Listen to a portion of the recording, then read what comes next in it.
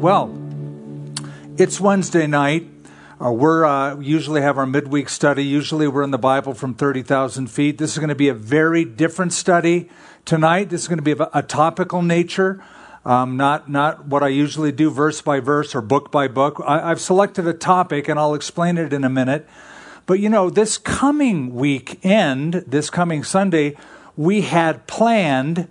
And it's funny when I say we had planned because there's an old Yiddish Jewish proverb that says, we plan and God laughs. So it's like we have it all scoped out and we're going to do a certain thing. God says, no, I don't think so. I'm going to edit your script. So we had planned to bring in Joel Rosenberg, a friend of mine who lives in Jerusalem.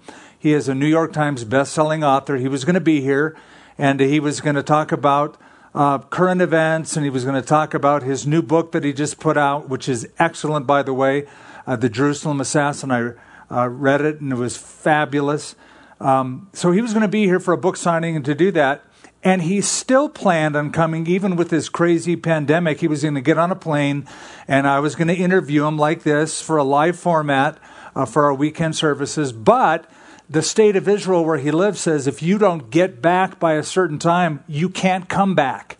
You're going to be under quarantine out of the country. So he had to get back. That's where his wife and family live. So he called and says, I cannot make it. Now, let me just explain to you what he had explained to him. He said to his wife on the phone, I can't wait to see you. It's been so long. I can't wait to give you a hug and a kiss. And she said, oh, no. That's not going to happen. You don't understand. We're going to drive to the airport in 2 cars. We'll leave the keys to one of the cars on one of the tires. We'll wave to you from the other vehicle. You'll get in that car. You will drive to our home in Jerusalem. You will go straight upstairs to the master bedroom and bath. Close the door. We will bring you meals and water and coffee at your door. You cannot touch us. You cannot have any contact with us for 14 days. So he flies from here back to Israel to be quarantined. And this is a recent picture of Joel Rosenberg from his home. I want you to see it. That is Joel in jail. Doesn't it look like he's in jail?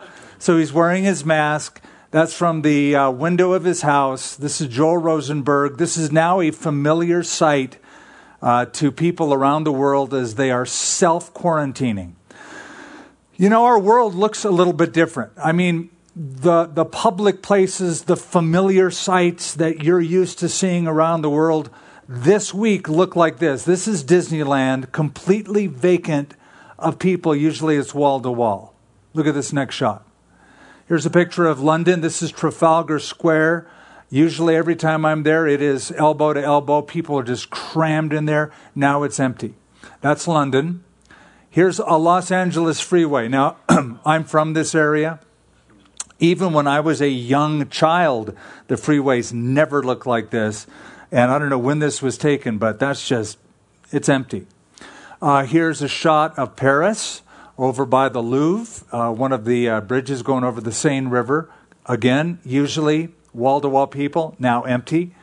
Here's the shot of St. Peter's Square at the Vatican, almost completely empty. There's a few stragglers out there, but, Italy's had some problems, as we know, a little more. We need to keep that in prayer.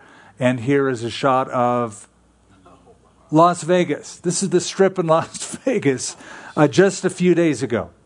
It's insane. So I think that's all the pictures we have. But this is the world now as we know it. All these places have been designed to accommodate people, groups of people. They all have the mass meeting in mind, but now we're down to groups of 5 or less, or even 2 or less in some countries.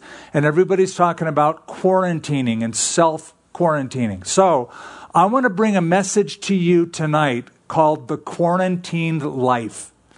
And I kind of what I want to do in this topical study is give you sort of a biblical theology of quarantining. Now, let me say that I know a little bit about quarantining because when I was a teenager, my father actually quarantined me in my room because I did something really bad. I won't even tell you what I did. It's really not germane to the study. But he thought that I needed to be punished. And one of the few things he put into place was a full 1-month quarantine in my room. I could only go out to go to the restroom, had to go back in the room. All my meals were just brought to me like a little tray like I was a prisoner. But you're thinking, boy, I want to find out what he did because that was pretty bad. It was pretty bad what I did.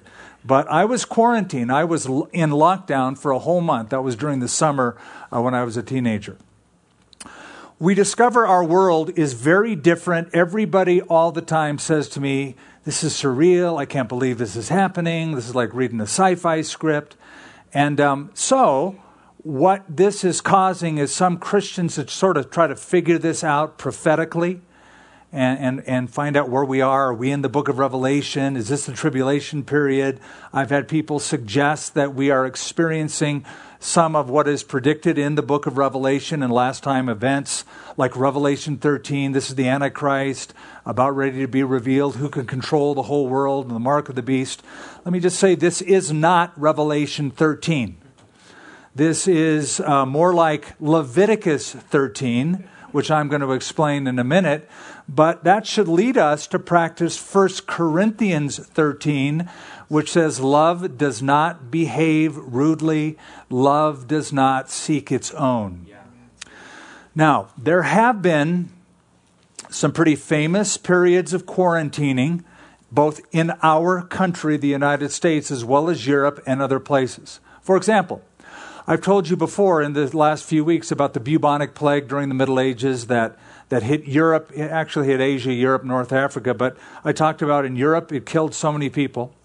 And so what happened is, because it is believed that people were bitten by fleas that came from a disease rats had and spread this bubonic plague across Europe, so that ships arriving from Venice, Italy to different seaports in Europe were kept under lockdown, quarantined for a period of 40 days out at port before disembarkation, before they could land and people could go aboard. Then when the United States was first established and states were given much more authority by the federal government even than we enjoy today, and because of that, states did not monitor infection rates. There was an outbreak of disease called yellow fever at the time, forcing the Congress to mandate quarantine laws at a federal level. That was back in 1878. Moving a little bit closer to today, there was in New York City in 1892 a typhus fever outbreak that hit the Lower East Side, that spread through the boarding houses, and quarantine measures had to be put in place. There was another outbreak of the bubonic plague in San Francisco, California in 1900, and an entire 12-block section of Chinatown was shut down and quarantined. Then, probably the most famous pandemic next to this one is what happened in 1918 with the Spanish influenza, the Spanish flu. But by the way, killed 50 million people in the United States and Europe. That's only a century ago. Quarantine laws were put into place. Schools were closed. Public gatherings were forbidden, very similar to what we are experiencing now. And then there were famous people that were caught in quarantines. Mark Twain is one of them. He was in Europe, and he was visiting Europe in 1866 when a cholera outbreak took place. He was in Italy. He was on his way to the Holy Land. It's written about in a terrific book, by the way, that he wrote called Innocents Abroad. I recommend it to you. If you're shut down, you want to find out what traveling to Israel, the Holy Land, was like during Mark Twain's day, read Innocents Abroad. But he talks about going through Europe on his way there. And because of this outbreak of cholera, he was aboard a ship in Naples Harbor for almost 2 weeks, almost a 14-day period where he was quarantined. So all of that is a setup to where we are now, because this is now our present reality. So what I want to do as much as possible is give to you, in the light of that, a biblical perspective, because there is a biblical perspective. The Jewish people have a long history of self-isolation, beginning with their own Exodus, which is celebrated next month in Passover. So it goes all the way back to that period. And then a little bit later on, Moses, acted really as the first public health official along with the priesthood, and I want to explain that tonight. Here's why it's all foreign to us as believers. As believers, fellowship, being together, is one of our cardinal values. It is so foreign for us not to be together. We're to share life with one another. So because of that, proximity is a necessity. Did you know in the Bible, in the New Testament, the term one another appears over 60 different times? So one another, one another, one another. It's how we do life, including the love feast where they would get together, they would share a common meal, and they would break bread of communion. In fact, the Bible says all the way back in Genesis chapter 2, it is not good that man should be alone. Not good that man should be alone. And yet we find ourselves in the exception to the rule. It's not good that man should be alone, but right now it is good. So that's the exception to the rule. The rule is not good that man should be alone. The exception is be alone. So there are exceptions to rules, by the way, in the Bible. Here's another exception to a rule. There's a rule that says it is appointed unto every man once to die. But there are exceptions to that. There are some people who die twice. For instance, Lazarus, who was raised from the dead, had to die again. Jairus' daughter, raised from the dead, had to die twice. So that's an exception to a rule. Not good that man should be alone. Right now, it is good in the foreseeable future that we are alone. So I want to look at this in a few different ways. First of all, to quarantine is biblical, number one. Number two, to quarantine is beneficial. And number three, to quarantine is practical. I want to show you that from this topical biblical method. First of all, to quarantine is biblical.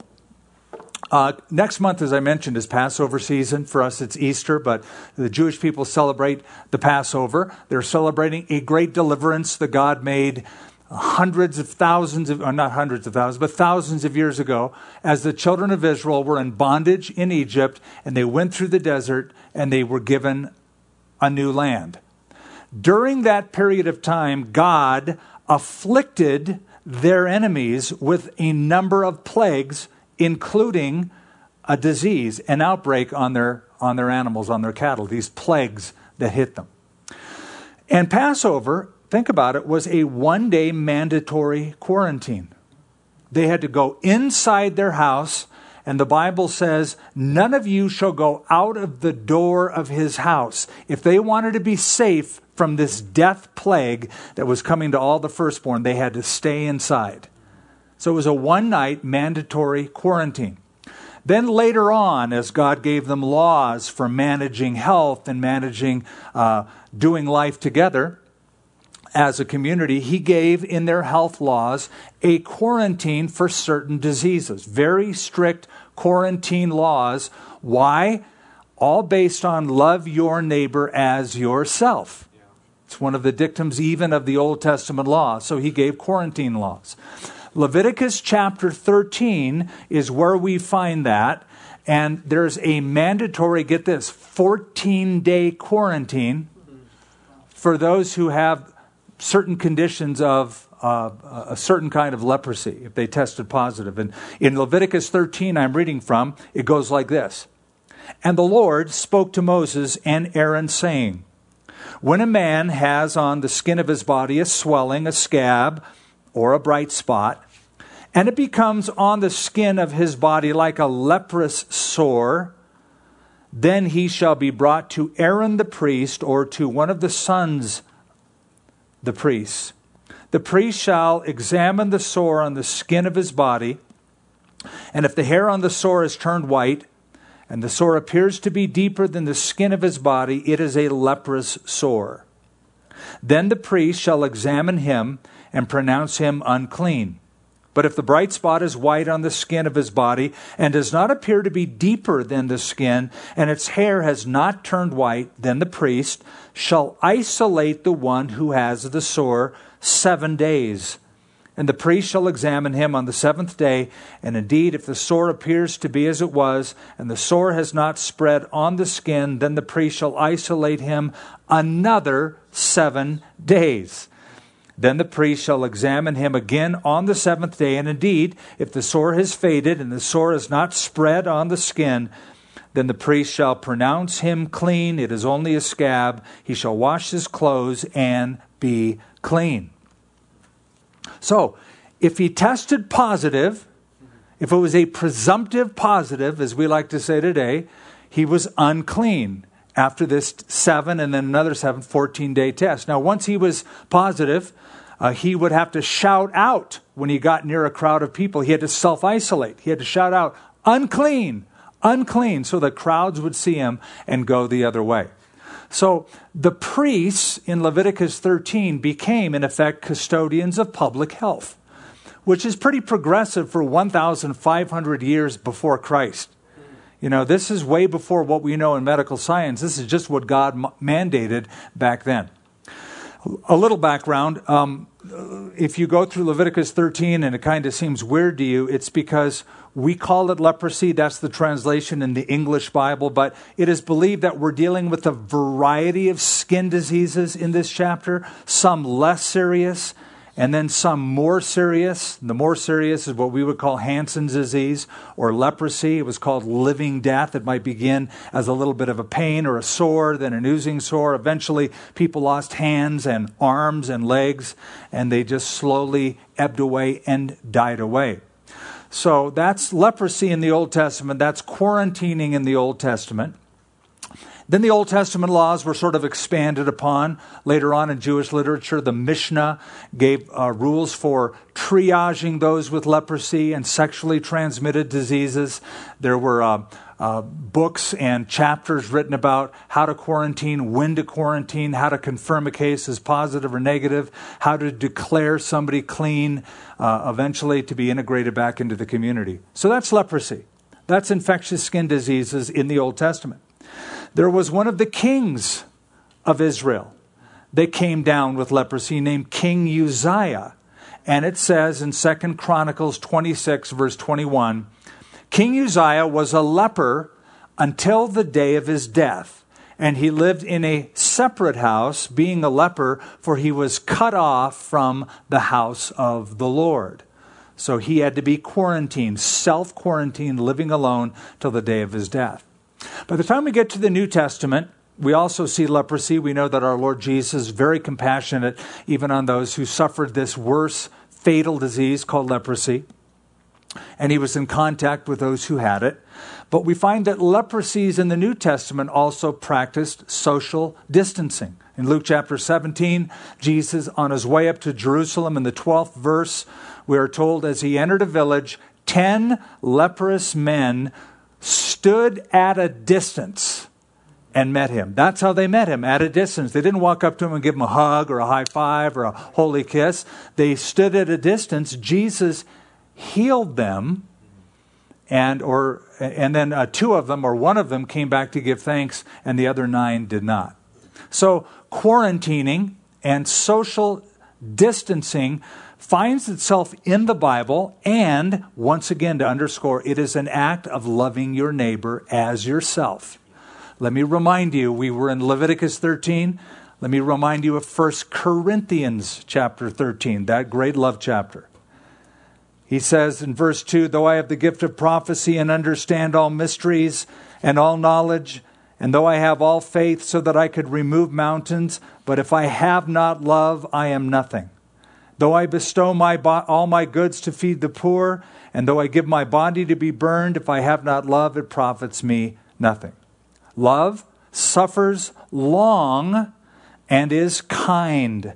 Love does not envy, does not parade itself, is not puffed up, does not behave rudely, does not seek its own.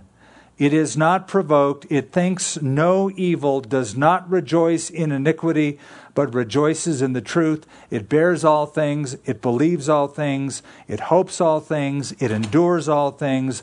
Love never fails.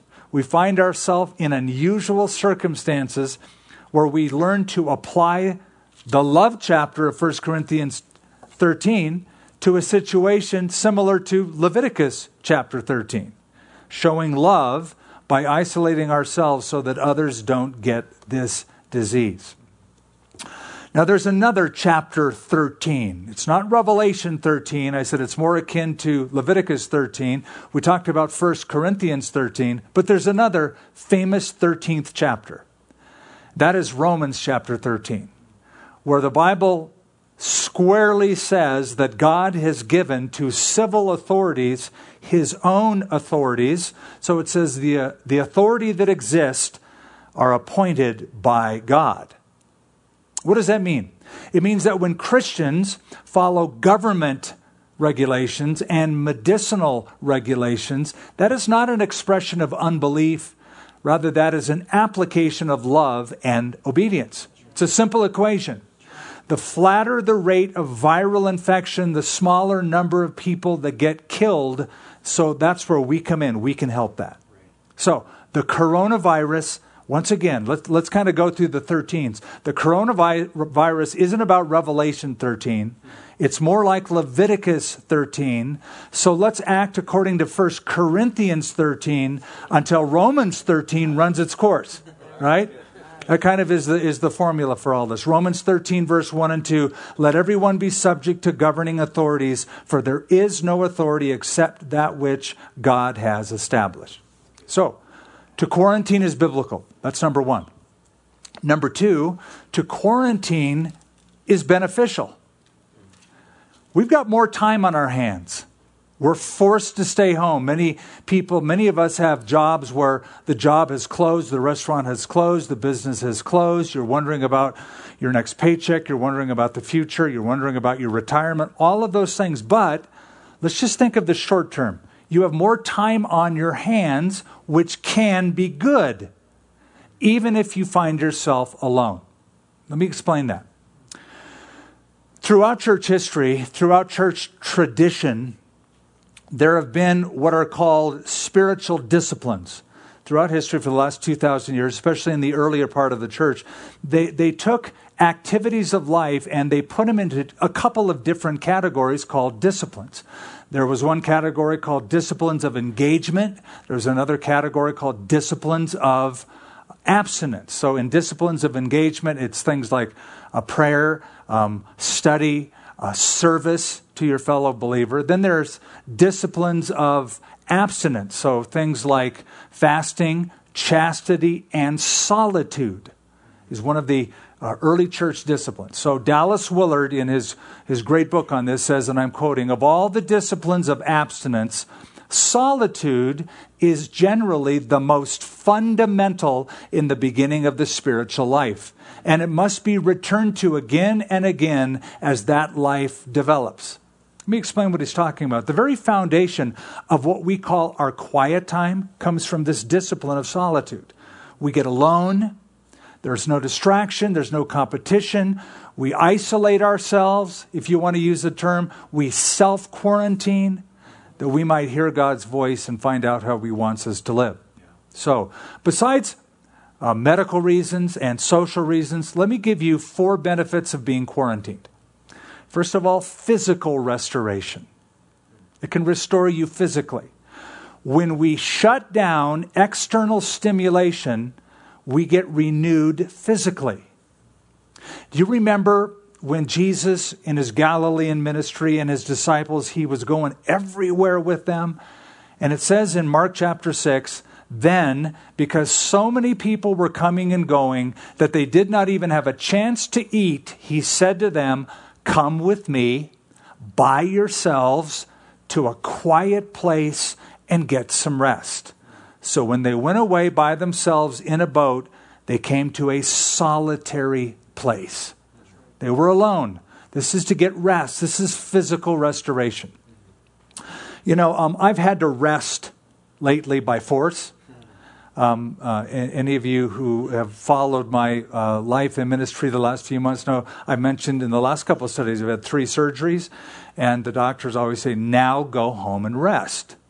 It's very difficult for me to do. And in fact, there's a verse in Psalm 23, you know, the Lord is my shepherd, I shall not want. You know the chapter. It says, He makes me lie down in green pastures. That verse came alive to me in the hospital. He makes me lie down. I'm not good at lying down. For most of my ministry life, I have maintained a schedule that probably isn't a good schedule. I've worked 6 days, and I've kind of taken that from the Old Testament model of 6 days you shall work, 1 day you shall rest. The only thing is I didn't always rest on that Sabbath, which is for me a Monday. I worked 6 days a week, sometimes 10, sometimes 12, sometimes 16 hours a day, depending on what day it was. And so the Lord is just showing me, you know what? If you're not going to do it, I'm going to make you do it. And we're all in that boat now. The Lord has made us rest. And maybe He wants us to get physically renewed for whatever is coming next. So Christian, dear brother and sister, please use this time for physical restoration. Here's the second benefit, not just physical restoration, spiritual edification. Hey, enjoy God's presence during this time. In the midst of the chaos, I think this is when Christians really come alive. This is when we shine. This is when this shows the difference between being a believer and an unbeliever. You know, we have a peace that passes all understanding. We should be enjoying that. We should experience the joy of the Lord who is our strength. So enjoy spending time in God's presence. You know, for me, in this period of rest, I find myself getting up early, 5:36. I like to go on prayer walks. I like to have time in the Word. I go on walks, just talking to the Lord, pouring out my heart before Him on a couple-mile walk. And I find it very, very spiritually edifying. Let me ask you a question. How often in the past have you said, man, I wish I had more time to read the Bible. Man, I wish I had more time to pray. Man, I wish I had more time to read that book. Now you got the time. So use it. Use it. Psalm 46, verse 10. You know it. Be still and know that I am God. You know, it's much easier to be still when you're alone, in solitude. Lamentations chapter 3. Here's a great verse that speaks to that or sort of buttresses that. The Lord is good to those who wait for Him, to the soul who seeks Him. It is good that one should hope and wait quietly for the salvation of the Lord. Let him sit alone and keep silent, because God has laid that on him. So God has laid this on us all around the world. As Christians, we can take this time to meet alone with God regularly. Moses did that. Moses met with God, the Bible says, face to face as a man speaks to his friend. Deepen your friendship with God during this time. Not only did Moses do it, Elijah did it, Jacob did it, several others in the Bible did it. But you know, our best example is the Lord Jesus Christ. He did it. He withdrew himself, the Bible says, regularly into the wilderness, and there he prayed. For example, Mark chapter 1, now in the morning, having risen a long while before daylight, he went out and departed to a solitary place, and there he prayed. The words of that great old hymn by Helen Lemmel, most of us know it, turn your eyes upon Jesus, look full in his wonderful face, and the things of earth will grow strangely dim in the light of his glory and grace. Now's the time to put that into practice. So 2 good benefits to quarantine is beneficial. Physical restoration. Number 2, spiritual edification. Here's a third, self-evaluation. You know, when you're alone, you can think about you. You say, well, I do that quite well anyway. I know, we all do. We're all self-centered by nature. But when you're alone and you are in the presence of God, so you are letting God evaluate you, and then you evaluate yourself in the light of that, that becomes very powerful. This is what David meant in Psalm 139 when he said, search me, O God, and know me. Try me and know my anxious thoughts, and reveal to me, show me if there's anything wicked in my life. God already knows you, right? All things are naked and open before the one to whom we must give an account, the Bible says in Hebrews chapter 4. But then as you evaluate yourself in the light of God's presence and let Him reveal yourself, that self-evaluation becomes powerful. You know that even Jesus, though He knew all things, before He made a very, what we would call difficult choice or weighty choice, He spent time alone. So before He chose His 12 disciples, He spent time alone with God. It says in Luke 6, it came to pass in those days as He went into the mountain to pray and continued all night in prayer to God. He's all alone with His Father.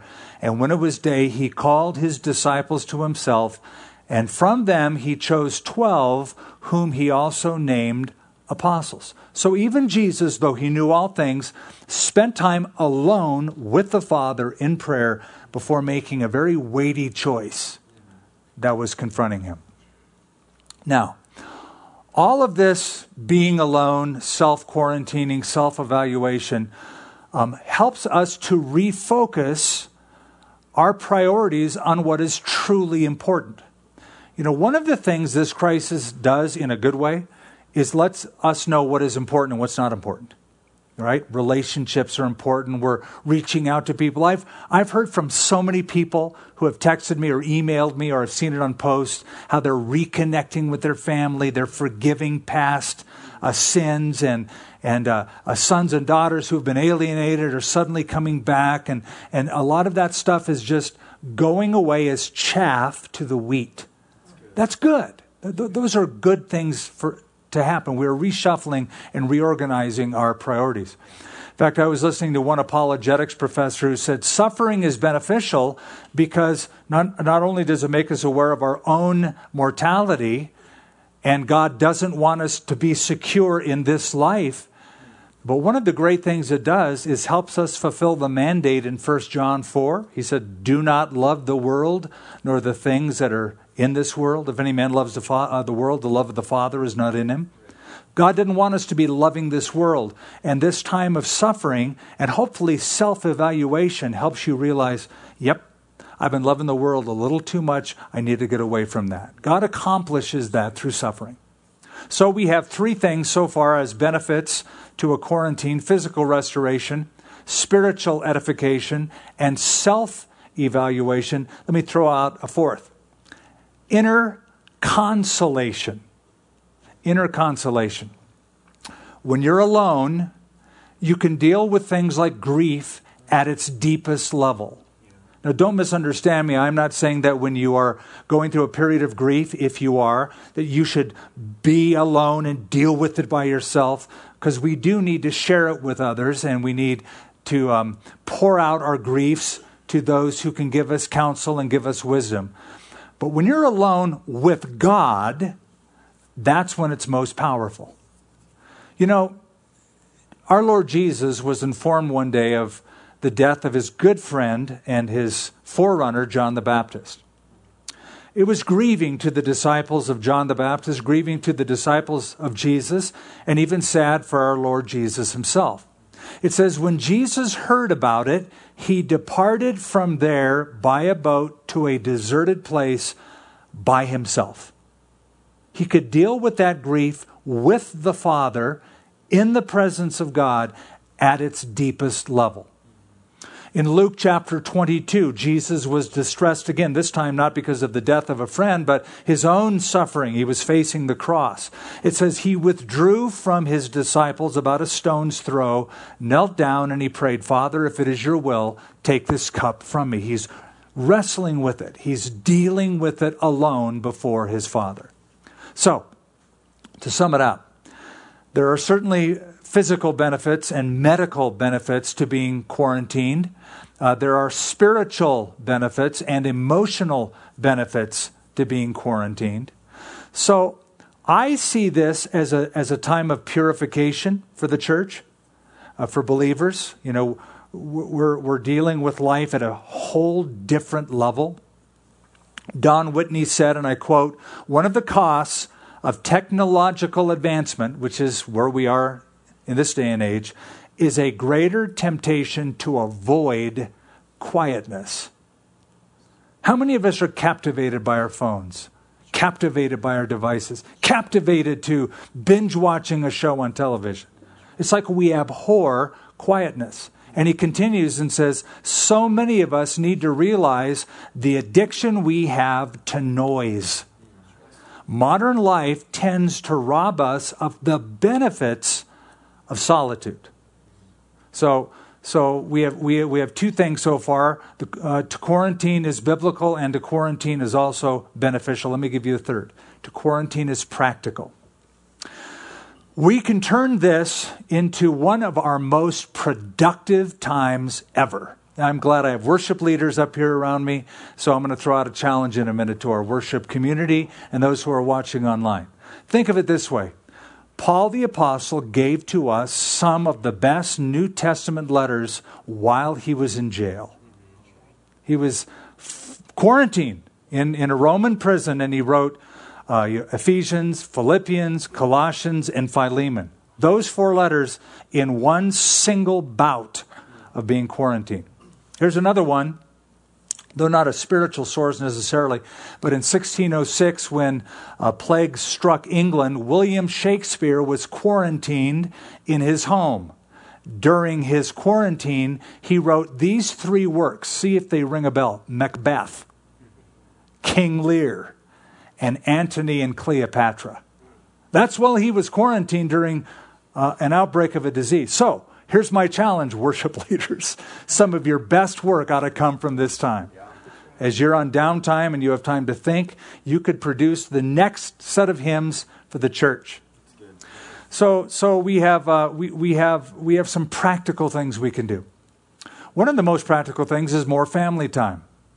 Get to know your family better. You say, oh man, I got my kids at home. They can't go to school. We're all quarantined together. Again, how many times in the past have you longed for more, deeper, authentic family time? Now you have it. One father on Twitter said, at last I'm practicing more homeschooling for our boys. He went on to explain, my wife did all the homeschooling. Now I'm able to participate in that. We've even had one who uses that Connect with Skip and Lenya, that table talk that we're doing live on Tuesdays and Thursdays as homeschooling curriculum for his kids and his group. So that's very, very creative. I was on a website this week called crosswalk.com, which is a Christian site. They gave all sorts of great practical ideas for families who are stuck at home. Let me toss out a few to you. Board games. It's a great way to know somebody, and great way to deal with frustration and anger during a board game. Putting a puzzle together, that can be a challenge. How about projects as a family? Cleaning out the garage, cleaning out the pantry, both of which my wife says we need to do. Here's another thing. Journal this experience. I don't know if you practice that spiritual discipline, but it's a good thing to journal what is happening in the world today. It's something that I do, and we're living in historic times. Teach your children the value of a journal. How about this? Say, kids, your assignment is to, in newspapers or magazines, cut out headlines, and we'll paste them in a little family scrapbook. I'll do the writing, and we can all contribute together. Or you assign one child one aspect of it one day, one child another. But learn about this together.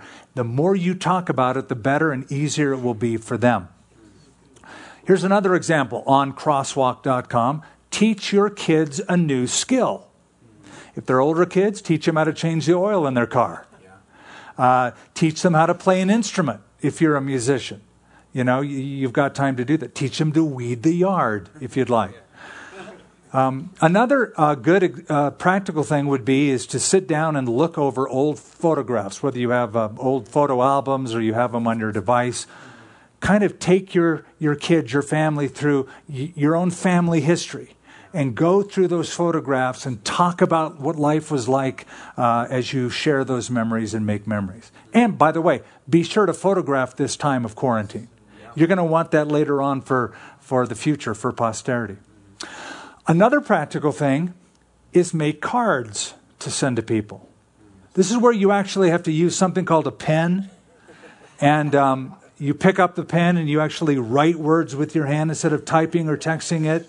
You write it out. You even draw pictures. My granddaughter is a beautiful little artist, and my grandson and granddaughter, when I was sick in the hospital, wrote out by hand what they were feeling and what they were wishing and what they were praying and drew pictures. You could make cards like one a day and send them to loved ones, even people in the neighborhood. Here's another thing, and then I'll end with this practical stuff on family time. Have a picnic as a family.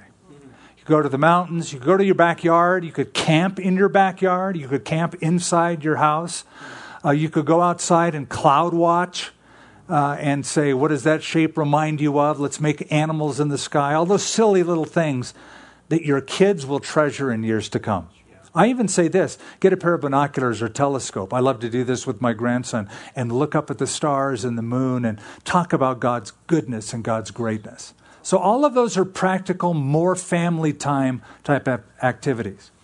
Then finally, as a practical adventure, more ministry time, more ministry opportunity. One of the things I have noticed, and I've been so happy for and proud of you for, is how you've all stepped up to the plate to see how you could minister to the community, especially the most vulnerable. Thank you for getting involved in our kindness campaign. We're collecting food, items, toilet paper, disinfectants, bleach, cleaner. We're sending it out to different homes. We've been making runs all day long in the last several days. Here's a few highlights from our kindness campaign. There was one man who had has COPD, chronic onset pulmonary disorder. He's on oxygen, so he has to have a cannula in his nose. He has arthritis. He cannot leave his room. We sent somebody out, and when he saw our staff member show up on the second story where he lives, apartment, with a bag of food and supplies, he was so elated. It was so excited. It made his day. That's one story. And then there was a mom who had her 1-year-old baby hospitalized, suspecting coronavirus. When the baby was cleared to go home, they said, you can only go home if the house is cleaned and disinfected. And so the grandmother, who was in the area, didn't have cleaning supplies, so we were able to go out there with bleach, go out there with a cleaner, and give those supplies to disinfect that house to allow that family to go back in. So that's just a practical and beautiful way. And then number 3, a disabled man who had no food. We were able to bring him food and just change his hopeless estate into a more hopeful estate. This is what Christians do. During times of challenge, they step up to the challenge, they meet the challenge, they go above and beyond. And I'm so thankful to be able to do church a different way. Yes, we have to come to you this way, but we can go out to the community in that way, delivering these items curbside. Now, I want to take you back to the early days of the church in closing. The scene is the Roman Empire, first couple of centuries. In 165, a plague, an outbreak of smallpox pervaded Rome and started spreading through the Roman Empire. And here's from a book that I found. In 165 AD, a plague swept through the mighty Roman Empire, wiping out 1 in every 3 people in the population. It happened again in 251 when 5,000 people per day were dying in the city of Rome alone. Those infected were abandoned by their families to die in the streets. The government was helpless, and the emperor himself succumbed to the plague. So the emperor died of this outbreak. Pagan priests fled their temples where people had flocked for comfort and explanation. People were too weak to help themselves. If the smallpox did not kill you, hunger, thirst, and loneliness would. The effect on the wider society was catastrophic. Yet, following the plagues, the good reputation of Christianity was confirmed and its population grew exponentially. Why is this? Christians did not come armed with intellectual answers to the problem of evil. They did not enjoy a supernatural ability to avoid pain and suffering. What they did have was water and food and their presence. In short, if you knew a Christian, you were statistically more likely to survive. And if you survived, it was the church that offered you the most loving, stable, and social environment. Close quote. That's right out of the pages of history, and we're able to make history right now. So we're making history and coming to you live this way through this technology. We're making history by giving you all sorts of resources on the internet, and we're making history by going out into our community in a whole different way to spread the love of Jesus Christ. Let's pray together, and we'll close in worship. Father, we want to thank you for your love for us. We don't doubt your love for us during this time. And we don't doubt to say God is good all the time. God is good. We believe that today more than ever before. We have hope in our hearts. We have joy in our lives. And we have peace. It's the peace that passes all human understanding. We don't know if we're going to be symptomatic in a day or two or a week. We don't know the future. We do know that it's appointed to every man once to die. After this, the judgment.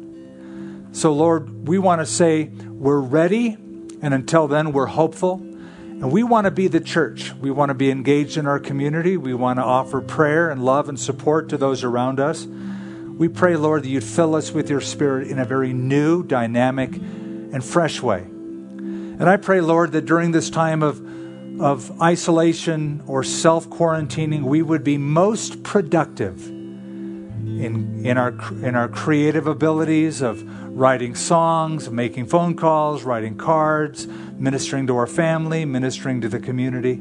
Help us to do that. In Jesus' name we pray. Amen.